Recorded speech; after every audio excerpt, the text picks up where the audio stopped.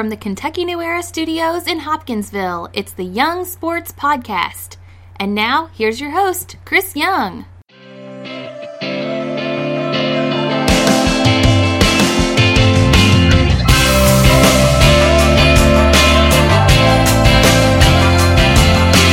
Close like that little strap to your shoulder.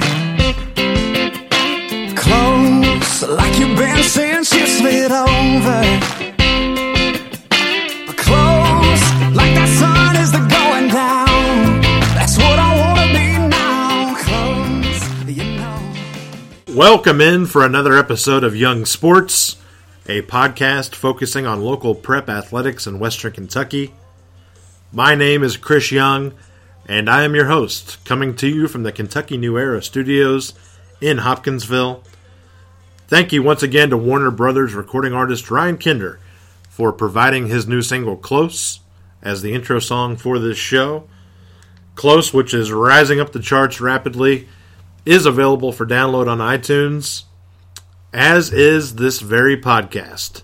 As a result of the incredible support shown for Young Sports following last week's inaugural episode, the podcast has been approved by iTunes and can be downloaded right now on your desktop or smartphone and is ready for consumption, ready for your ears.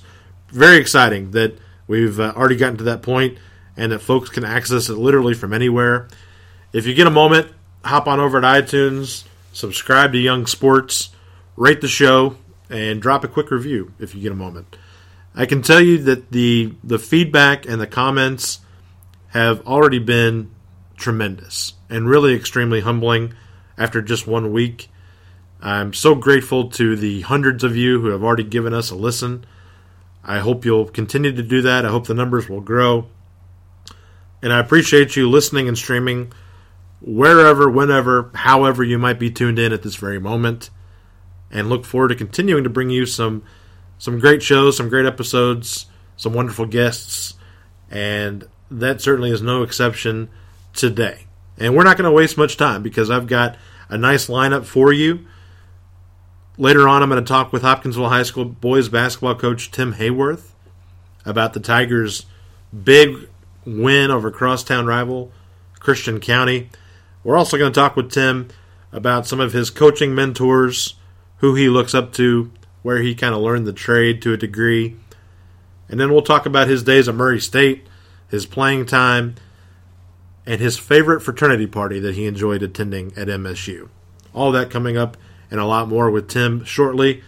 But first, and very first, we're leading off with the man of the hour, it seems like, with National Signing Day really just a few hours away. I wanted to bring on Christian County High School senior wide receiver Kieron Catlett, the all-time leader in receptions and receiving yards for the Colonels. A first-team All-Stater by the Louisville Courier-Journal in December, and then again last week by the Associated Press voters. Right. Also chosen as the Kentucky New Era and Toyota of Hopkinsville Football Player of the Year in 2015 for the Southern Pennyroyal, and ended your county career as one of the top 10 receivers in Kentucky high school football history in terms of receiving yards, which is an incredible thing. All of that gained you the designation as one of the top college football prospects in the state, and as a result, you initially committed to play for Western Kentucky University and Jeff Brom. But it sounds like you've had a possible change of heart, and so here today to talk about his decision and what the future might hold is Mr. Kieron Catlett. Thank you so much for joining us today. Thank you for having me. But I'm here to talk about my decision that came upon me Thursday. Because Thursday afternoon, Coach Love called me and told me that Purdue offered me. So that, and plus they've been wanting me going to visit. So I was like, all right, I'm just see how it is, see what it's talking about. And then, you know what I'm saying, I flew in from Nashville to Detroit to Indianapolis. It was like an hour away from West Lafayette. And then, you know what I'm saying, the visit just kicked off from there. From Friday to Sunday morning, I just had a ball. So I decided to talk to the coaches about my decision. And then I told them I was going to talk to my parents. And then Sunday night, I think I decommitted from Western and decided to commit to Purdue.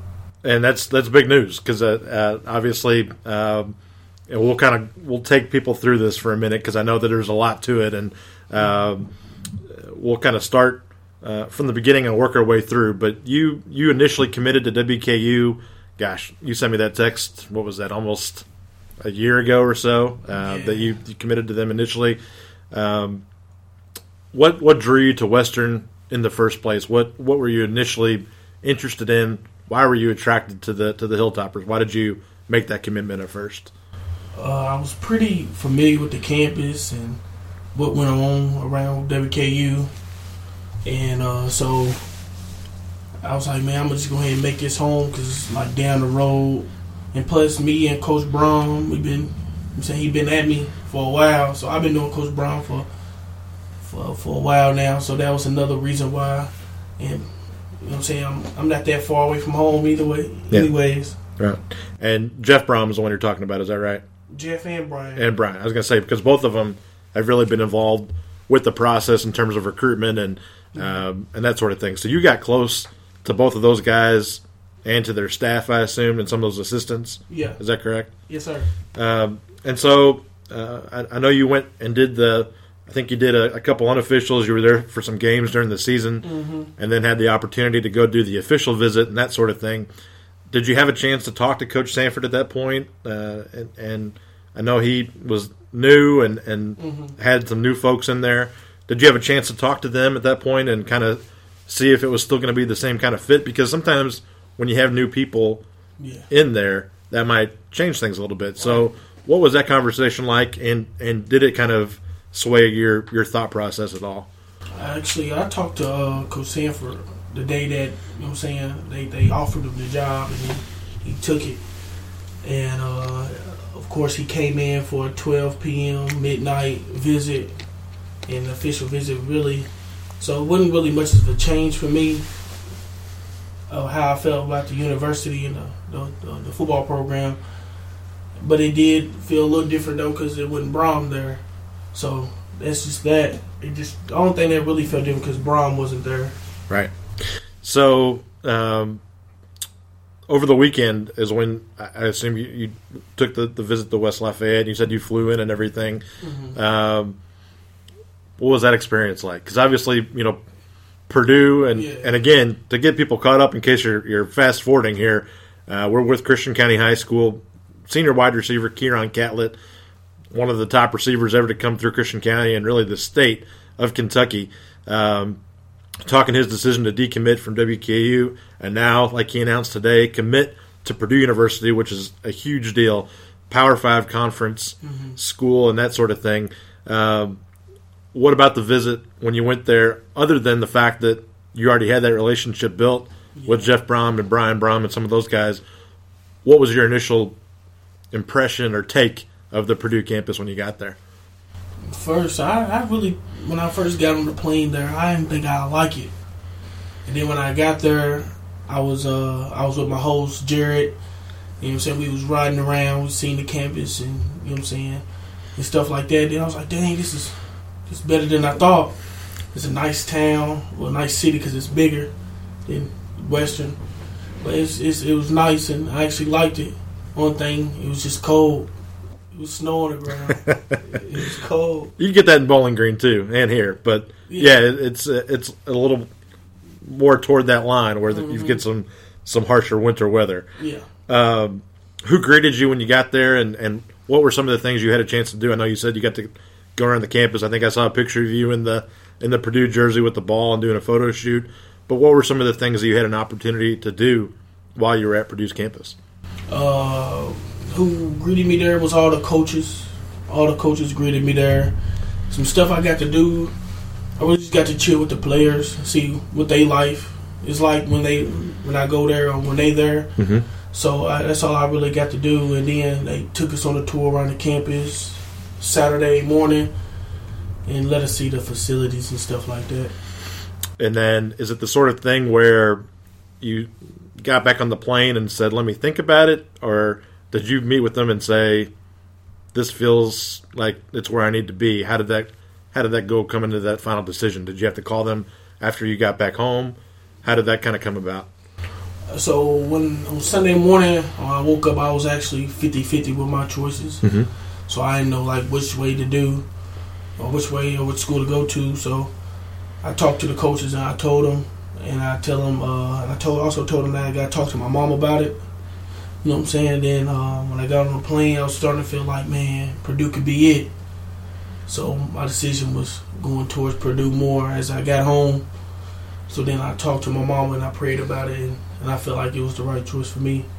And it sounds like, and I'm going to read this just for people that didn't get to see it, and you can follow him at Catholic Keyron on Twitter. But he said, first of all, I'd like to thank God for placing me in the position that I am in today. Second, I would like to thank WKU and their new coaching staff for everything that they've done for me, from coming and being 100% with my commitment and not taking my scholarship. With this being said, I will be decommitting from WKU. And then you say thank you and God bless. The key thing in here, though, the one sentence I left out, and you have it in all caps, you say my decision. Mm-hmm. It is your decision at the end of the day. Right. It's got to be something that you're comfortable with. This is where you're going to be spending the next several years of your life. Mm-hmm. It's where you're really going to kind of take the next step and build that next chapter. Why was it so important for you to make sure that you made a decision that was best for Keyron? Because at the end of the day, I gotta go to this. I gotta go to the school. I gotta play for the university. And when you're in this recruiting process, and I tell this to everybody who's actually going through the recruiting process, people gonna tell you what they want you to do. So like, for an example, before I actually committed to Western, everybody like, man, you should go here or you should go there. Or actually, when I did commit to WKU at the time, they was like, man, why'd you go there and stuff like that. And at the end of the day, I just sit back and think like, they ain't going to school. I am. So it's my decision. And for the players coming up, it's your decision. You and your mom or your parents or whoever help you make that decision. It's you doing what's best for y'all, not nobody else. Sure.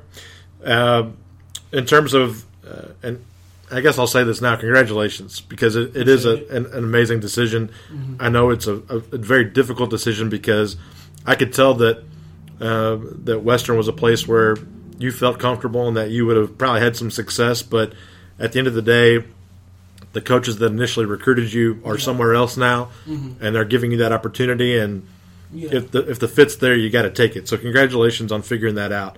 In terms of that conversation with Coach Brohm, what did he discuss with you about his expectations for you?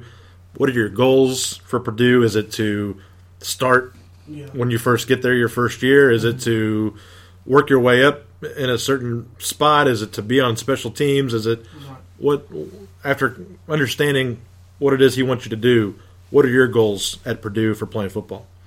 Well, first off, my goals for when I go to Purdue is simply just going there and just compete and work hard from day one. And after that, whatever happens, happens. That's how I'm taking it. Because when I came into high school, I had specific goals set out and I did achieve them. But this one is just a little different because the competition level. Because I'm going against the top guys in the nation, like the 5-star recruits and stuff like that. Guys from Ohio State, Michigan State, and stuff like that. So my thing is to coming into Purdue is just simply just going in and competing and work hard. Yeah. One of the things that a lot of people may not even realize, and I thought of this immediately when I heard that Coach Brohm was leaving for Purdue. Mm-hmm.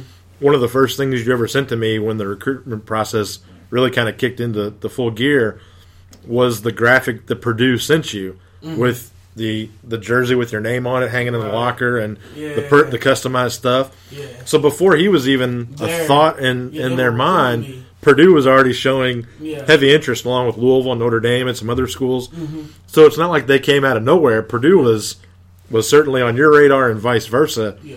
Now you add in the fact that a guy that was so close with you and the Brohm family that really was interested and recruited you on top of that, it was a kind of a match made in heaven. Who else were you considering through the process? Were there any others that were maybe kind of outside possibilities for you in terms of saying those might be good places for me too? Places like Marshall UT Martin, Eastern Kentucky.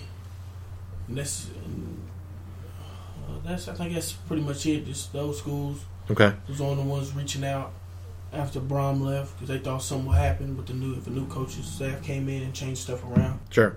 So when you line all those up, then to say, and those are all fine institutions and fine football programs. Right. You're talking about Marshall, that's got a big history in college football.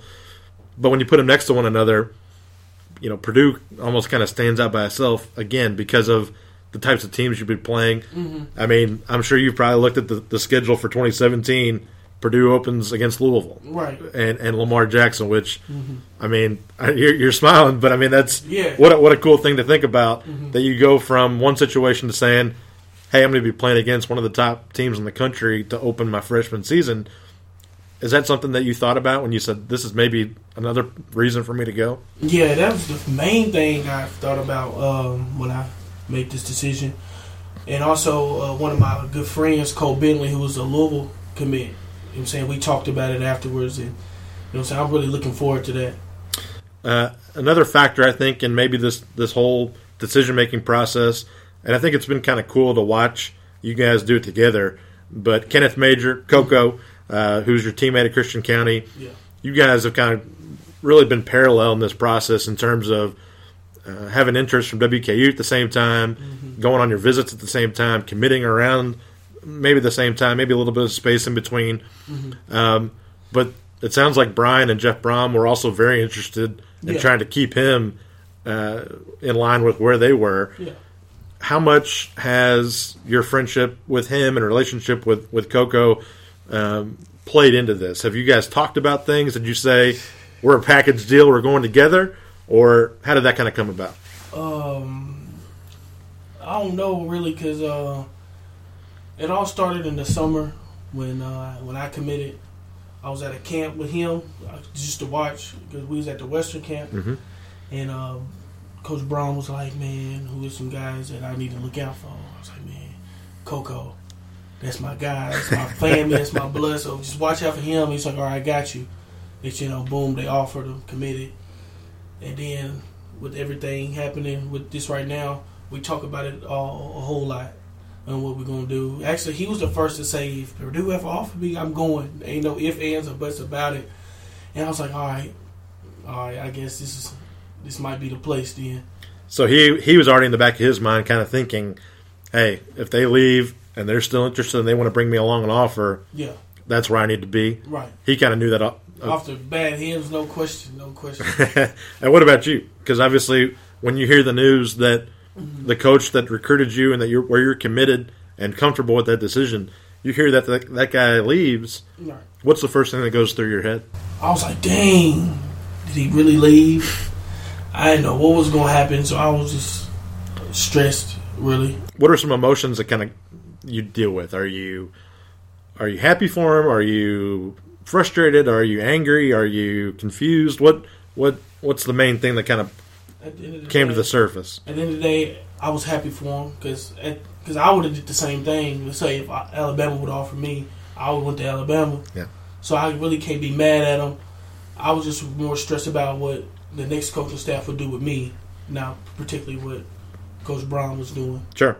And, at Western Kentucky, he had a lot of success, especially on the offensive side of the ball, mm-hmm. where they really they like to throw the ball. Right. And obviously Mike White and Brandon Dowdy and some of those guys that have been there before, right. They've proven that they have a high-octane offense. Mm-hmm. Do you get the sense that the Broms are going to take that and adapt it to their new surroundings in Purdue? Is that what you expect to kind of be playing in as a Boilermaker? Yeah, I know that they're going to come in and change that program around.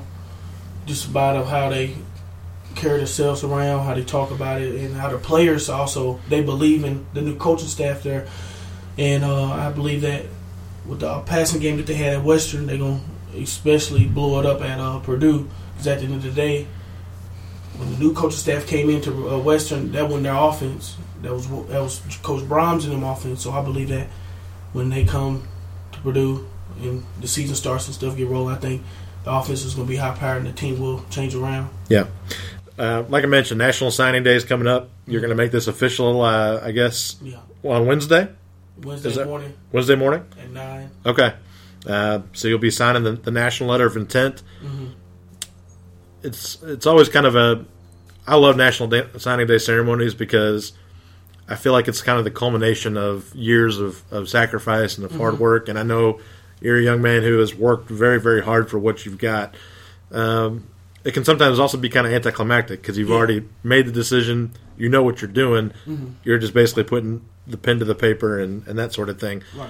But what do you expect to be thinking about as you do make it official and you know that all these years that you've really, really put into your craft and worked to get bigger and stronger and faster and have better hands and so forth? Do you expect you'll be emotional? Will you be over the moon excited? How will you be? I'll be really emotional because I worked too hard and I still got work to do, of course. But yeah, I'll be really emotional. And plus, it's bigger than me because it's setting the trend for Kobe Lange, Corey Trice, and those other guys that's coming up, and also for Hoptown High School too with Jalen and them. So I'll be emotional Wednesday and just know that it's way bigger than me. Sure, and it's a really good kind of lead in because I and you alluded to this earlier, but what would be your number one or number two pieces of advice to guys like Colby and Corey who has several offers and people like that are maybe going through the recruitment process and looking ahead to their own National Signing Day? Yeah. Speak to them right now and tell them, here's what you should do. Here's my best advice. I really don't like giving advice like that, but I tell them that because I know Corey and Kobe, they're big believers of Jesus Christ. So I just keep telling them, keep praying about it. Because with Corey, with his offers, you know what I'm saying, one day he's going to have to make this decision. So just pray about it. And with Kobe, you know what I'm saying, he ain't got no offers right now, but they will come. And I told him last night, just pray about it and watch what you do out here because God ain't just going to bless you if you're out here doing wrong. And another thing I say is that you just got to keep working in the school, in the weight room, on the field, off the field, everywhere. You just got to keep working. And putting in that little extra work won't hurt you. Last thing I'll ask you here, and you can take a minute to think about it, but I have a feeling you probably have a good answer ready to go. In terms of your time at Christian County, you did a lot of things. Mm-hmm. You had some great coaches. What's the number one lesson that you learned at County that you think you'll be able to take with you and have success at Purdue? Coach Love always say, compete, because you ain't going to make it nowhere. Ain't nothing going to be handed to you. So that's why I said earlier, my mindset of going into Purdue is going to compete and working hard. That's the one thing Coach Love established to me as soon as I met him in the 7th grade and going into the 8th grade. You just got to go in to compete and work hard because the next man right beside me ain't just going to give me his spot. You know what I'm saying? He's going to die about his spot. So I got to go in and compete. Christian County High School's Kieron Catlett announced Sunday he's decommitted from Western Kentucky and announces here today on the Young Sports Podcast that he is committed to Purdue. He'll sign Wednesday morning on National Signing Day to become an official Boilermaker. Do you even know what a Boilermaker is? No, I've been asking that question all week. Like, hey, Coach, what is a Boilermaker? Did they give you an answer? One of them did, but I was like, man, that ain't right. So I really don't know what a Boilermaker is. Do you have a Purdue hat or any apparel ready for us for Wednesday? I asked Coach Brown, could he send me a hat or something? He said he'll see what he can do. Awesome. Well, listen, man, we're very proud of you. I wish you all the best. Congratulations on a wonderful career. It was an honor to watch your last several years on the field, and you got big things ahead. So keep your nose clean, keep your head down, keep competing like you were talking about. And my only request is that when you're playing on Sundays in a few years, you'll come back and talk to me again. Yeah, you won't forget these little podcasts and little guys like me when you're doing your thing. That's all I ask. I got you. All right. Congratulations, Kieron. Appreciate it. We'll be right back, and we'll keep rolling with the Young Sports Podcast. Stay tuned.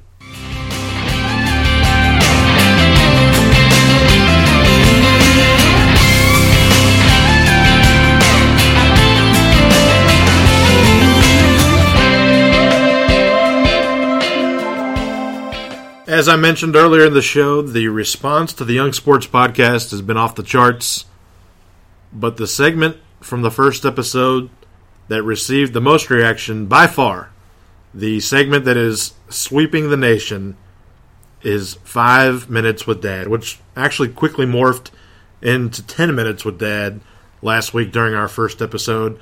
But he's back another week for another conversation. So welcome to my dad, Wayne Young, who joins us on the Young Sports Hotline from Cincinnati, Ohio. And Dad, first question, how many autographs did you sign over the past week? You know, my right hand is still cramping up. I've taught myself now to sign with my left hand because my right hand has gotten so cramped up from all the autographs. It's been remarkable. No, in all seriousness, what a blast this is. Although I will tell you, I have been advised by more than one person to embrace the KISS theory here. Keep it short and simple, or as I like to say, keep it short, stupid. So I'm going to keep it short today, I promise. Well, I do appreciate it, and I'll try to do the same, and we'll get you out of here in a timely fashion. But, like I mentioned last week when we spoke and it kind of explained during the podcast, with you being the person responsible really for my love of sports, I kind of like the idea of bringing you on to talk about a topic or an array of topics in sports, really from a father-son perspective. And I know that you've got plenty of stories to share. This week, I think when we kind of talked before we got started today, it sounds like you might want to take us back a little bit to your glory days on the gridiron. Is that correct? Glory days, indeed, young man. Indeed. But I don't know if you call it a gridiron. It was a field filled with gopher holes that we ran around on when I was in grade school. But yeah, I thought, it's that time. It's the big game, because I don't think we're allowed to say Super Bowl. Right. No, it's the big game, L-I, and I thought what better time than to reminisce about my early football career. Let's do it. What do you... Okay, so I told you last week, I'm the worst athlete in the world. I've never thought I was any more than the worst athlete on the field at all times. And, obviously my older brothers and my parents kind of agreed. They must have thought the same way. And when I was in, fifth grade, I think it was fifth or sixth grade, and I was going to a Catholic grade school back home in Illinois, the fifth and sixth graders played touch football. The seventh and eighth graders played flag football. And then by the time you got to high school, you played tackle, obviously. So fifth and sixth grade touch football, you actually, the only thing you needed to bring to practice was a helmet. And my mom didn't think that I was really committed to being a football player. So, all my friends were going out. Their moms were going to the local sporting goods stores. Shout out to Kurt Smith's Sporting Goods in Belleville, Illinois, which I don't think they're still open. Otherwise, we'd have to charge them for that. Right. But everybody was going there to get their helmet. And this would have been back in the mid to late 60s, very late 60s. And so even then, people were buying helmets with face masks. And so I told my mom this is the helmet that I wanted. My mom, being the frugal person that she was, and someone who didn't want to support necessarily my burgeoning or blossoming football career, she did the next best thing. She put an ad in the local newspaper for a used helmet. Okay, that's fine. I can deal with a used helmet. But unfortunately, my mom, I got home from school, and she said, hey, a guy responded, he came by the house today, I bought your helmet. And I'm like, this is so exciting. I have a football helmet to take to practice tonight. Well, she brought the helmet out. It was a blue helmet that looked like it was something straight out of the Ronald Reagan Win One for the Kipper movie. The leather helmet with no face mask and just a chin strap. I will never forget the sight of that helmet. And I'm laughing now. At the time, I was not so excited about it. And I remember reacting and trying to put on the brave face, and it's like, oh my gosh, really? I mean, this is going to be my helmet. I can't take this.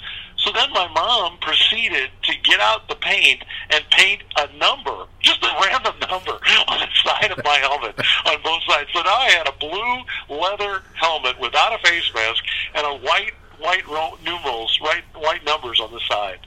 And I took it to my first practice, and I was so embarrassed by it that I actually laid it down right as I walked onto the field, and I went up to practice, and the coach was upset that I didn't have a helmet. And so obviously I didn't play much, because the only time I could play is when I could borrow somebody's helmet that was not in the... So you never used it? I never used that. Oh. I was so embarrassed by it. Grandma, I'm still traumatized by it. Your mom, my Grandma Young, who's 90 years old and can still get on the computer better than I can and serve. If she hears this, which I'm guaranteed she'll listen at some point, I hope she's not too disappointed in that news. I'm almost sad to say it out loud, I guess. But it's haunted me for years, Christopher. It totally derailed my football career because I didn't have the proper gear. If only you just had the right helmet. Who knows? I mean, you could be coaching in the Super Bowl this way. Or sorry, the big game. The big game. Yeah, we're not allowed to say Super Bowl. Right. Yeah, the big game. I wish I still had that helmet, though. I could probably make $50 off of it, which is probably $49.50 more than my mom paid for it. Do you think when she bought it from the guy from the White Pages? Do you think you looked as good in the leather helmet as George Clooney did in the movie where he played football in the leather helmet? You see, I went back even further. It shows you how old I am. I went back to Ronald Reagan. You're right, George Clooney. That's exactly.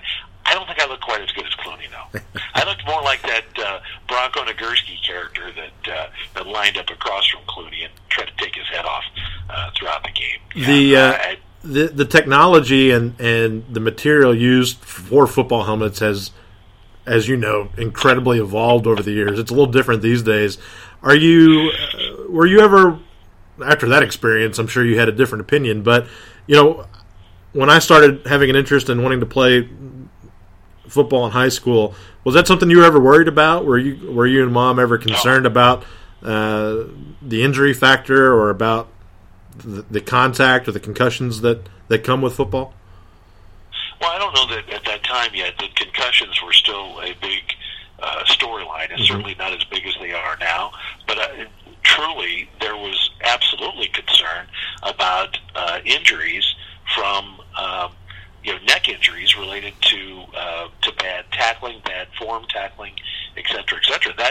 That was a very big concern. And in fact, I don't know how much of this you actually remember, but when you made the decision that you wanted to do that, I had to do some serious lobbying behind the scenes to convince your mom that it was safe for you to do it. And of course, then, when you had an injury in practice, that we had to field the phone call and race to the hospital to your mom. She gave me that look like, I told you this would happen. She never said that, but I know exactly what she was thinking.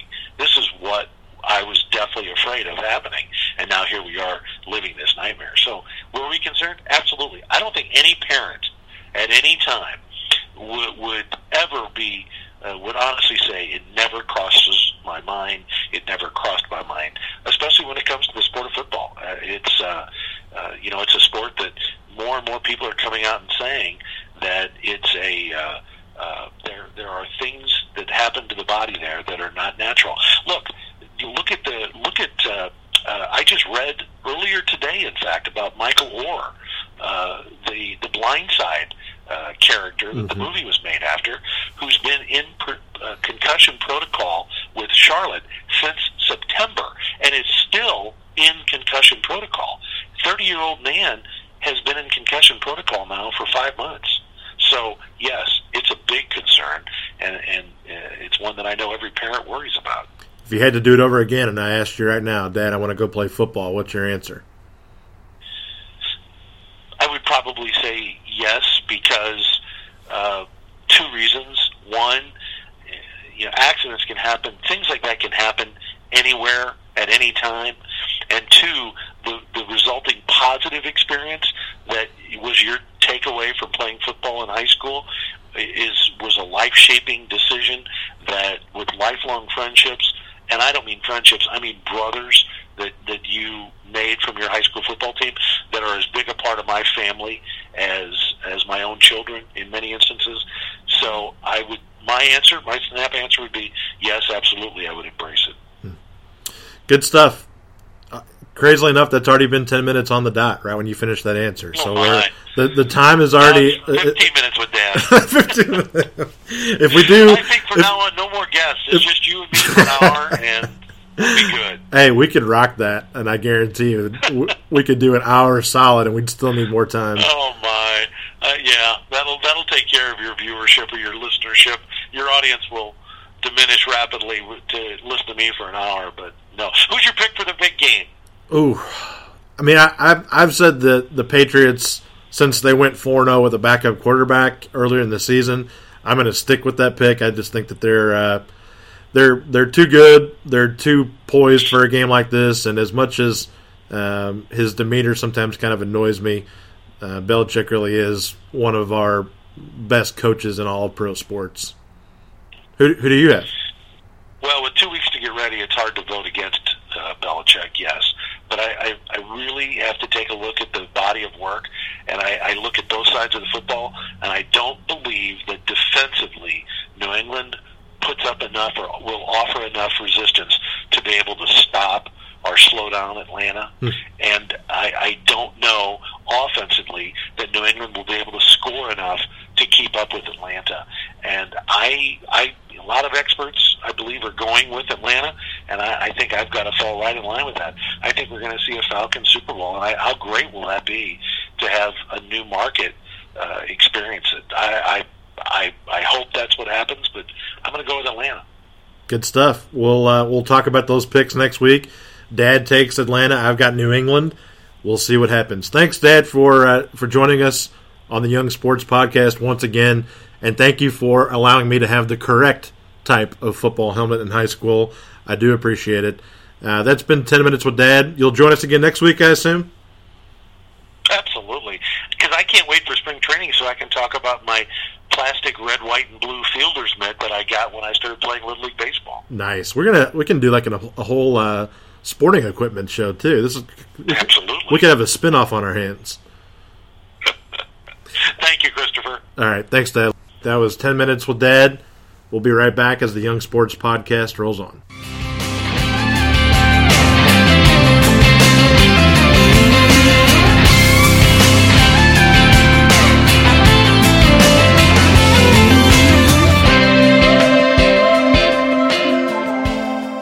All right, the Young Sports Podcast rolls along, and we needed to get my next guest in here immediately because before long, the guy's going to simply disappear.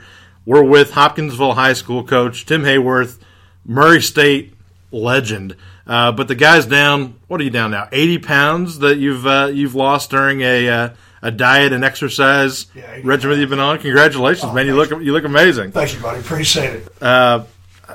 Where did that even come from? Were you just ready to – because I know that when it's high school basketball season in Kentucky, we know it is around here because of the Tim Hayworth sweat coming off the bald head. But that's been minimal lately because you've gotten yourself in such great shape. Right. How'd you do it? Because you look good. Here's the thing. I went on a mission trip out in Utah this summer, and so they were all planning this excursion up the mountain, and I'd already been walking up some hills. And I about died, and I told them, I'm not walking up that mountain. What I'm going to do is, so I chose another dude that was as out of shape as I was. We went down into the valley and watched some NBA basketball and ate some chicken wings. And I said, when I get back to Hoptown, I am going to get in shape. Have you done it? And I've been running 6 miles every morning. 6 miles every morning? Every morning. That's amazing. So 4:45 a.m., that's when I set my alarm. I head over to the gym. And some days I don't even brush my teeth before I go in there. Well, anybody listening, that's the Tim Hayworth workout. It's worked very well. Congrats on the success on that. And congrats on the success with the Hopkinsville basketball program. I know you and I talk pretty frequently, and people around the state have made Hopkinsville synonymous with success in Kentucky high school boys basketball. I know before last year, 4 straight trips to the Sweet 16 at Rupp Arena, which some people dream their whole lives to get there once. Right. You get to go 4 straight times. Pretty incredible opportunity to get back to state that many times in a row. Yeah, it was a huge blessing, and just to be able to play on Rupp Arena one time, like you said, but much less 4 times. I mean, all my dreams have come true as far as my coaching career.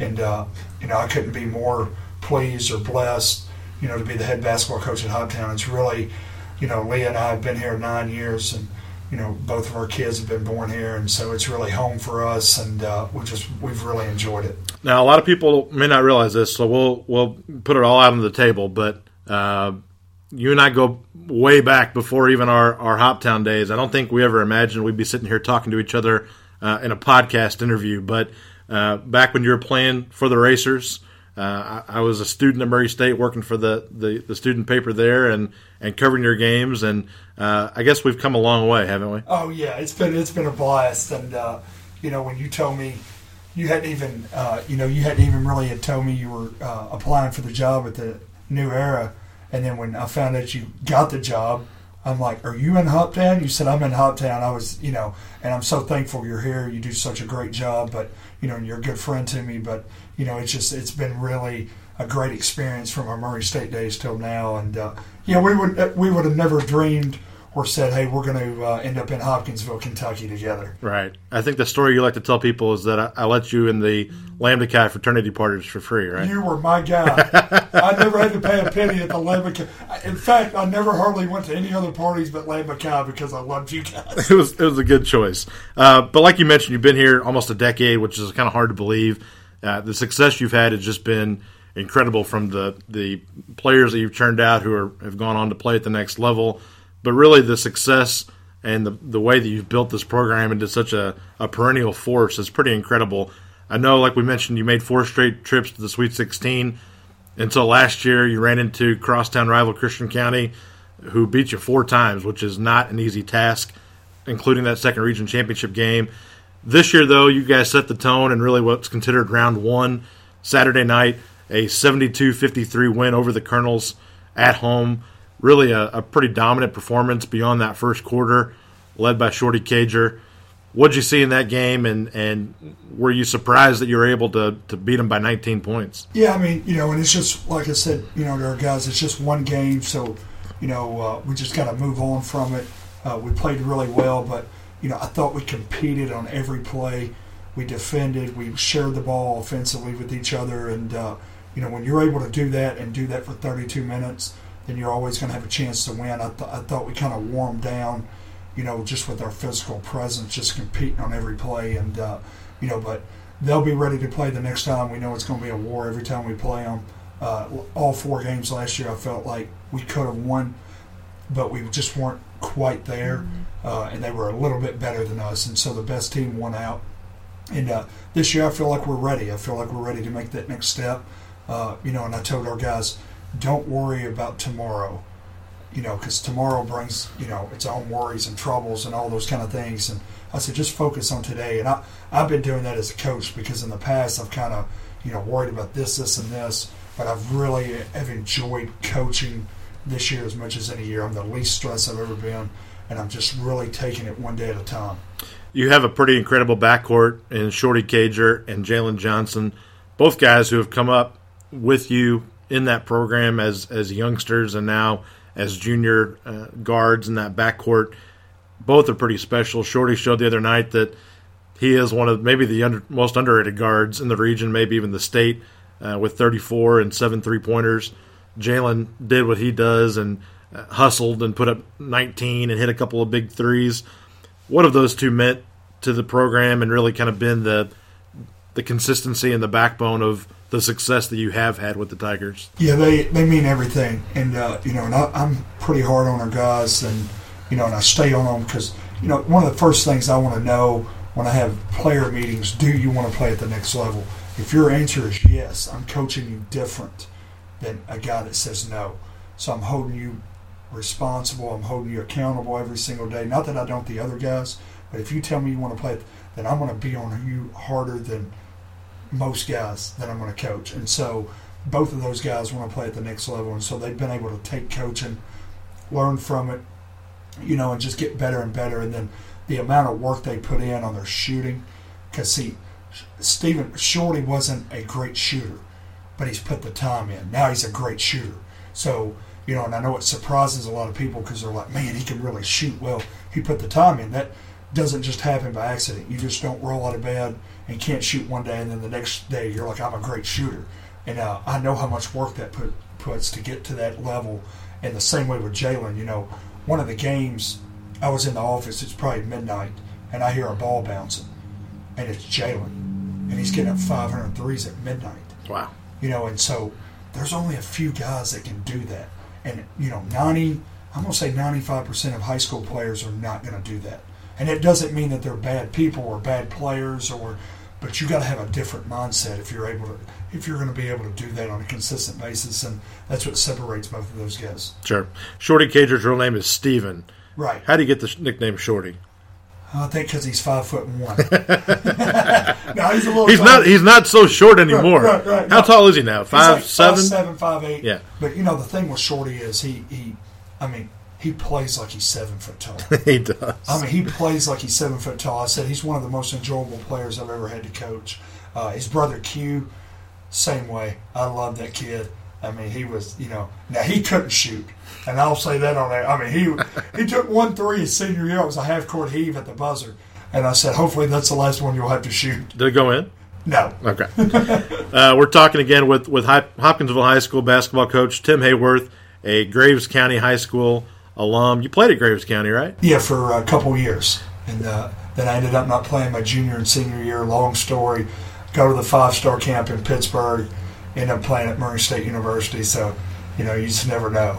And we'll talk about that for a moment because your experience at Murray State, while you maybe didn't play as much as you probably would have liked to for the Racers, the experience was still something that was very incredible from a standpoint of the people you got to play for, the relationships you forged, and those are still some people that you not only learned from in your craft now as a coach, but you still have that relationship with and you communicate with. Who are some of those people that you look to as mentors who have really helped you get to this point where you are now? Right. One of them is Anthony Boone. You know, he's at Central Arkansas now. He's actually recruiting Shorty and Jalen, both of them. But, you know, he's just a tremendous person and coach, and he meant so much to me because he just spends so much time, you know, just talking to you about the Lord and just different things. And, you know, he really cares as a human being. And then, you know, of course, Tavester Anderson, he's just a great guy and just gave me the opportunity to come to Murray State. And then, you know, Mick Cronin is really my mentor in coaching. You know, I've learned so much from him. I was a grad assistant for him for 2 years. I played for him, you know, for a year. And he just means so much to me from a coaching standpoint. Taught me so much about the game, on how to prepare, you know, how to just, I mean, and he was tough on us. And I appreciate that, you know. And at the time, you might not realize it, you know, because you're like, man, he's hard on us, you know, this, and this. But that dude really cares about his players. Like, if I could ever have anybody play for Coach Cronin, I'd feel just so lucky, you know. And him and Darren Savino's, you know, with him there at Cincinnati. And just both of those guys mean a lot to me in my coaching career. And, you know, we're all good friends. And I try to go up there and see them as much as possible. We mentioned this before we started talking, but I'll ask you now that we're on the air: who's more intense on the bench or on the sideline, you or Mick Cronin? Coach Cronin. He still got me beat. We were talking a minute ago about the Christian County rivalry, and we'll jump back to that for a moment because I do think that it is such just an amazing event when you talk about that game. And now you play at least twice a year. Last year it was 4 times, like we talked about, including that district and regional final. What makes it so special? Because the other night, the JV game had a packed house. By the time you guys tipped, there were 5,000 plus, standing room only, loud the entire night. Just an amazing atmosphere. Why do people care so much? Why do all the people show up like that and get loud for 2.5 hours for that game? And I think, you know, because both programs are really good, you know, and both schools are really good, and you know, it's competition at its best. There's no easy game. There's, you know, and it's just, and then the rivalry, you're either a Colonel or you're a Tiger and don't like each other. But the cool thing about this rivalry is after the game's over, everybody gets together, you know, and so that makes you feel good. I've seen a lot of rivalries where they don't want to speak to each other, and I'm like, that's just silly, you know what I'm saying? Because at the end of the day, like, we're all human beings, and we're all, you know, we should all be trying to help each other out. But we don't have to be friends the night of the game, or you know what I'm saying, during the game. Like, I'm not a Christian County fan; I'm a Hoptown Tiger fan. Right. You know, and so and I think that's the coolest thing about it, though, is that afterwards the teams are, you know, the kids are both talking to each other. You know, I looked down there the other night. I go to the hospitality room after the game. I look down there, like Ware and Seabury and Mason's talking to Jalen, Shorty, CJ. You know, so they're all talking, and you know, and so you're able to just, you know, draw. It's like me and Coach Smith. We're really good friends.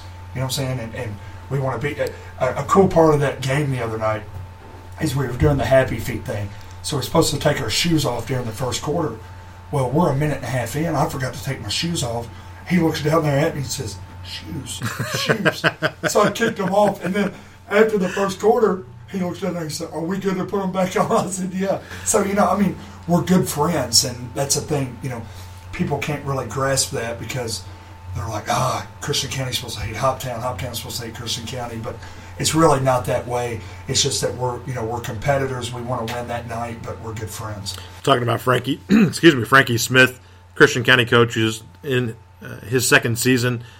He has a lot of coaching pedigree and history, and has been at the college ranks and in Western or Eastern Kentucky and in West Virginia.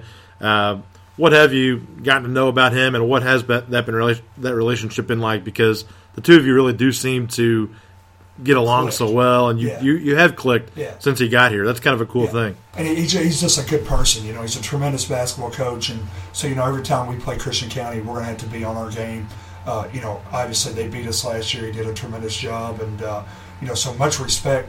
There's a lot of coaches I respect, and so much respect to him, you know, as far as what he's able to do as a coach. But as a person, he's really good because he calls me. You know, we talk a lot. You know what I'm saying? He'll send me a text. You know what I'm saying? I'll send him a text. And so, you know, for us to be able to have be rivals, but also be friends, that means a lot to me because some guys can't separate it. I mean, I've coached against guys, and they cannot separate it. And he's able to separate it. I'm able to separate it, and it's a pretty cool thing. Christian County and Hopkinsville, you mentioned, great history, both top 10 this season in the state. University Heights, another fantastic team with a great backcourt in the second region and in the same district. Henderson County is going to be really good, I think, when the chips are down and the season's on the line. 4 really, really strong teams. Only one gets to be the representative that goes to state. How big of a dogfight is that second region tournament going to be here in a few months? Oh, it's going to be huge. A few weeks, I guess. Yeah. I mean, you look at it. Right now we've got 8 games left, and 3 this week, 2 the next week, and 3 the next week, and so we'll be into district play, and so, you know, the district is going to be the one that's the war because it's Heights, Christian County, and us. So one of us ain't going to the region, you know, and that's unfortunate, you know, because we're the top 3 teams in the region, and so. But what we have to do is we got to get better every day. And I told them the other night we did a lot of things wrong.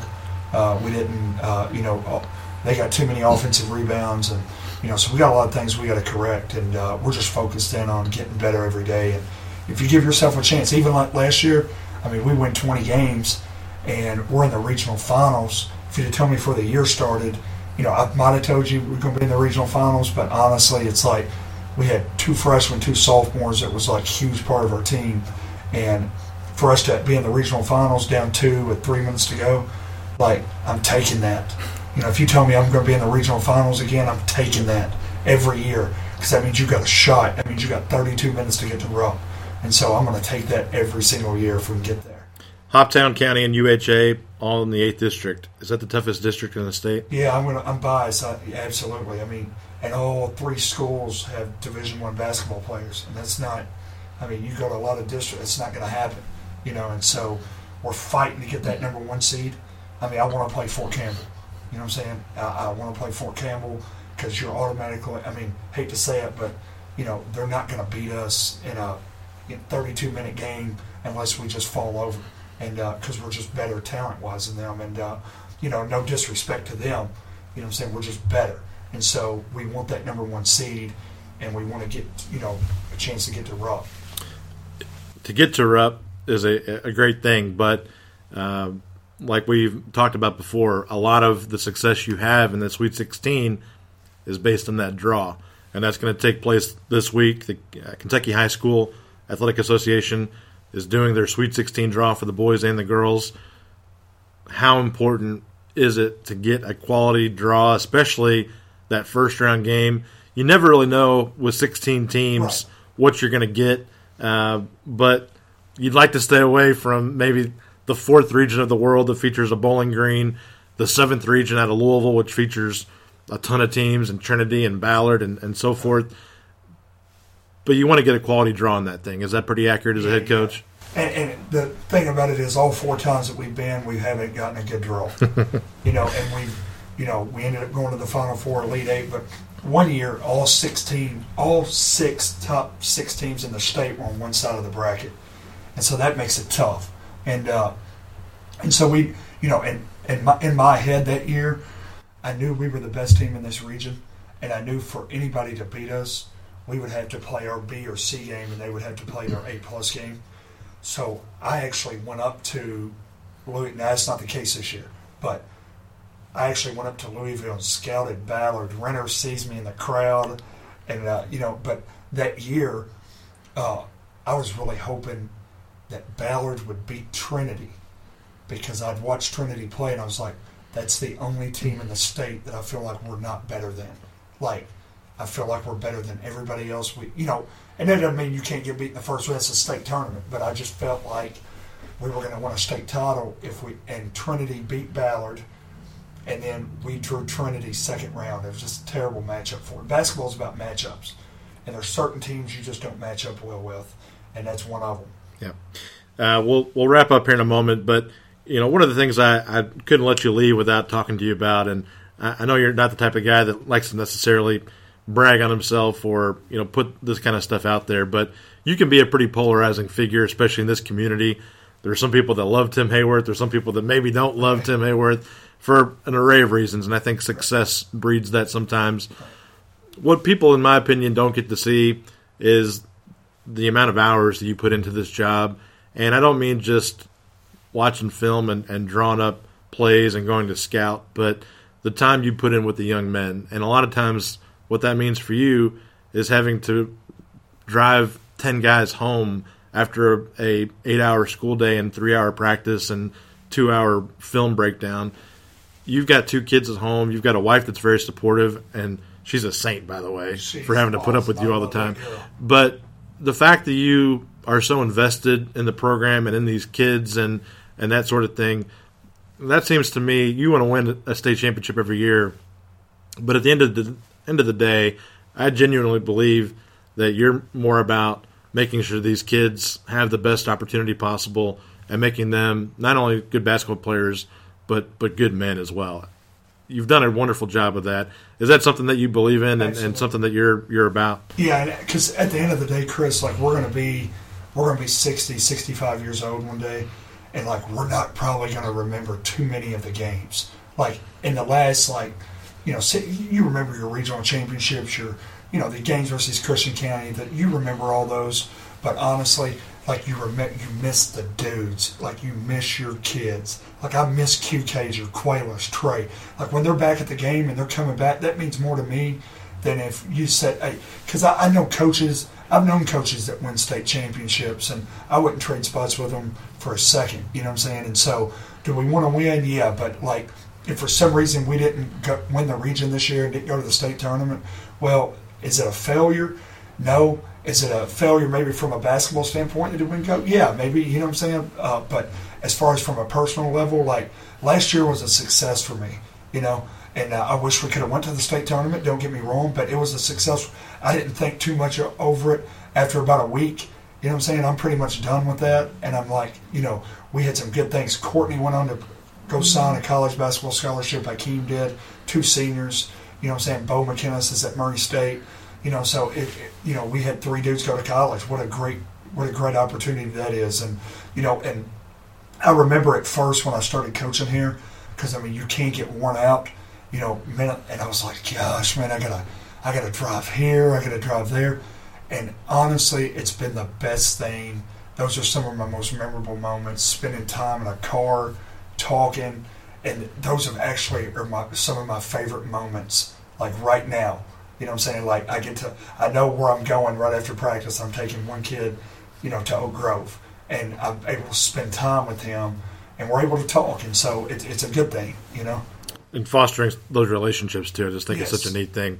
The last question I'll ask you about, because like I said, you're always wanting to give your kids the best possible opportunity on the basketball court and let them see everything that there is to possibly see. You scheduled a pretty awesome game and are bringing in a pretty neat opponent that you're going to get to match up with, really to end the regular season for the most part. I think it's either your last game or second to last game. February 17th, last game. Findlay Prep, a nationally ranked program out of Nevada, a team that travels really the country playing some of the other best teams in the country. How did they end up playing you guys? It's going to be at Marshall County on February 17th. I believe at 7 p.m. So right down the road for fans that want to drive down and watch that. But how did that come to be, and why is that opportunity going to be so special for you and the guys? Well, Dan Hudson, who runs the Hoop Fest at Marshall County, he's a really good friend of mine, and he knows I'm constantly calling him. And I'm saying, hey, we want to play the best, put us against in a marquee matchup. And so he called and he said, hey, we're trying to do something else in February. Would you want to play? And I said, yeah, absolutely. He was like, well, what dates do you have open? And I told him, and I knew it would be. He said, do you want to play on Friday or Saturday? I said the Friday because obviously we start district play, and so originally I think maybe we were scheduled to play Hamilton Heights Academy. And they got the kid going to UK, and then he called me back. He said, would you be fine with Findlay Prep? I said, I would absolutely love it. And I know they're way better than us. I know they've got like 6 guys over 6'8". But what a great opportunity for our kids. And I want our kids to be, hey, you know what? We play at Hopkinsville High School. We're going to play the best. We're not going to play a game where we can go win by 30. That's not what we're trying to do here. Like, I want them to experience the best, because they'll remember that game. Of all the games we played this year, they're going to be able to say one day, because they've got 2 NBA dudes on that team, and they're going to be able to say, I played against that dude. And what a great opportunity, and shoot, I might put Shorty on the 7-footer. You know what I'm saying? I might just say, hey, check in tonight. What do we got to lose? I have a feeling he'd have no problem with that. I get it. And so it's a great opportunity. They got, they're huge, and they're better than we are, but I just figured that it's a great opportunity. We're trying, I'm trying to maybe get Oak Hill, if we can play Oak Hill. I'd love for one of those teams to come to Hoptown, maybe before they go to the Hoop Fest. And so maybe we can get one of those guys. And I think Steve, we talked about Steve Smith, he coached at UHA, so maybe we can get him to Hoptown and see what happens. Steve, if you're listening, 2017-18, start looking at your schedule. We'd love to get you in Hopkinsville, Kentucky Hopkinsville versus Oak Hill. Let's do it. That'd be all right. Tim Hayworth, Hopkinsville High School boys basketball coach. Congratulations on the amazing weight loss. Congratulations on the win over Christian County on Saturday. All the success you've had, 4 regional championships, looking to get back to a 5th Sweet 16 later on, really this month and into early March. We really appreciate you taking the time to join us. One other thing. Yes, absolutely. First of all, this wouldn't be possible without my Lord and Savior Jesus Christ. But the second thing, it would not be possible if it wasn't for my wife. I love her, Leah Hayworth. She's the best. I got 2 awesome kids, Isaiah and Madeline. So I want to give thanks to her, because without her, none of the success would ever happen. I mean, she can tell you about all the concession stand stories. She can tell you everything, but I want to say thanks to her. We both have pretty supportive wives, and that we're gone most of the week and into the late hours. And I'm still trying to figure out how you ended up with Brooke. Man. Married up big time for sure. Yeah, no doubt. But like I said, we thank you so much for joining us. We wish you the best of luck the rest of the season, and hopefully you'll come back and join me here in a few weeks, and we can talk some more postseason basketball. Absolutely. Thanks, Chris. All right. That's Tim Hayworth. We'll continue on in just a moment. The Young Sports Podcast.